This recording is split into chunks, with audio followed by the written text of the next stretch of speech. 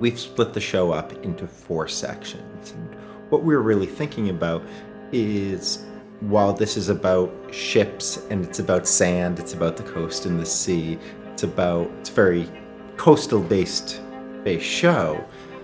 we're also thinking about some of the bigger concepts. And really what stuck out to me as soon as I read Linda Ferber's great catalog and saw the paintings in the show is that while we could concentrate on just the coastal environment, while we could concentrate just on the sand and the sea,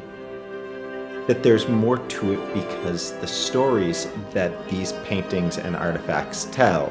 really are the stories of America and the development of American identity from the middle of the 18th century through the 19th century. And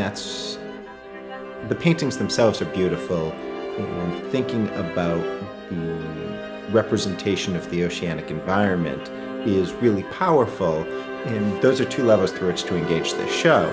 But there's also that 3rd level where we can think about some of these big themes and the way that they inform our understanding of our national history and our understanding of ourselves in many ways.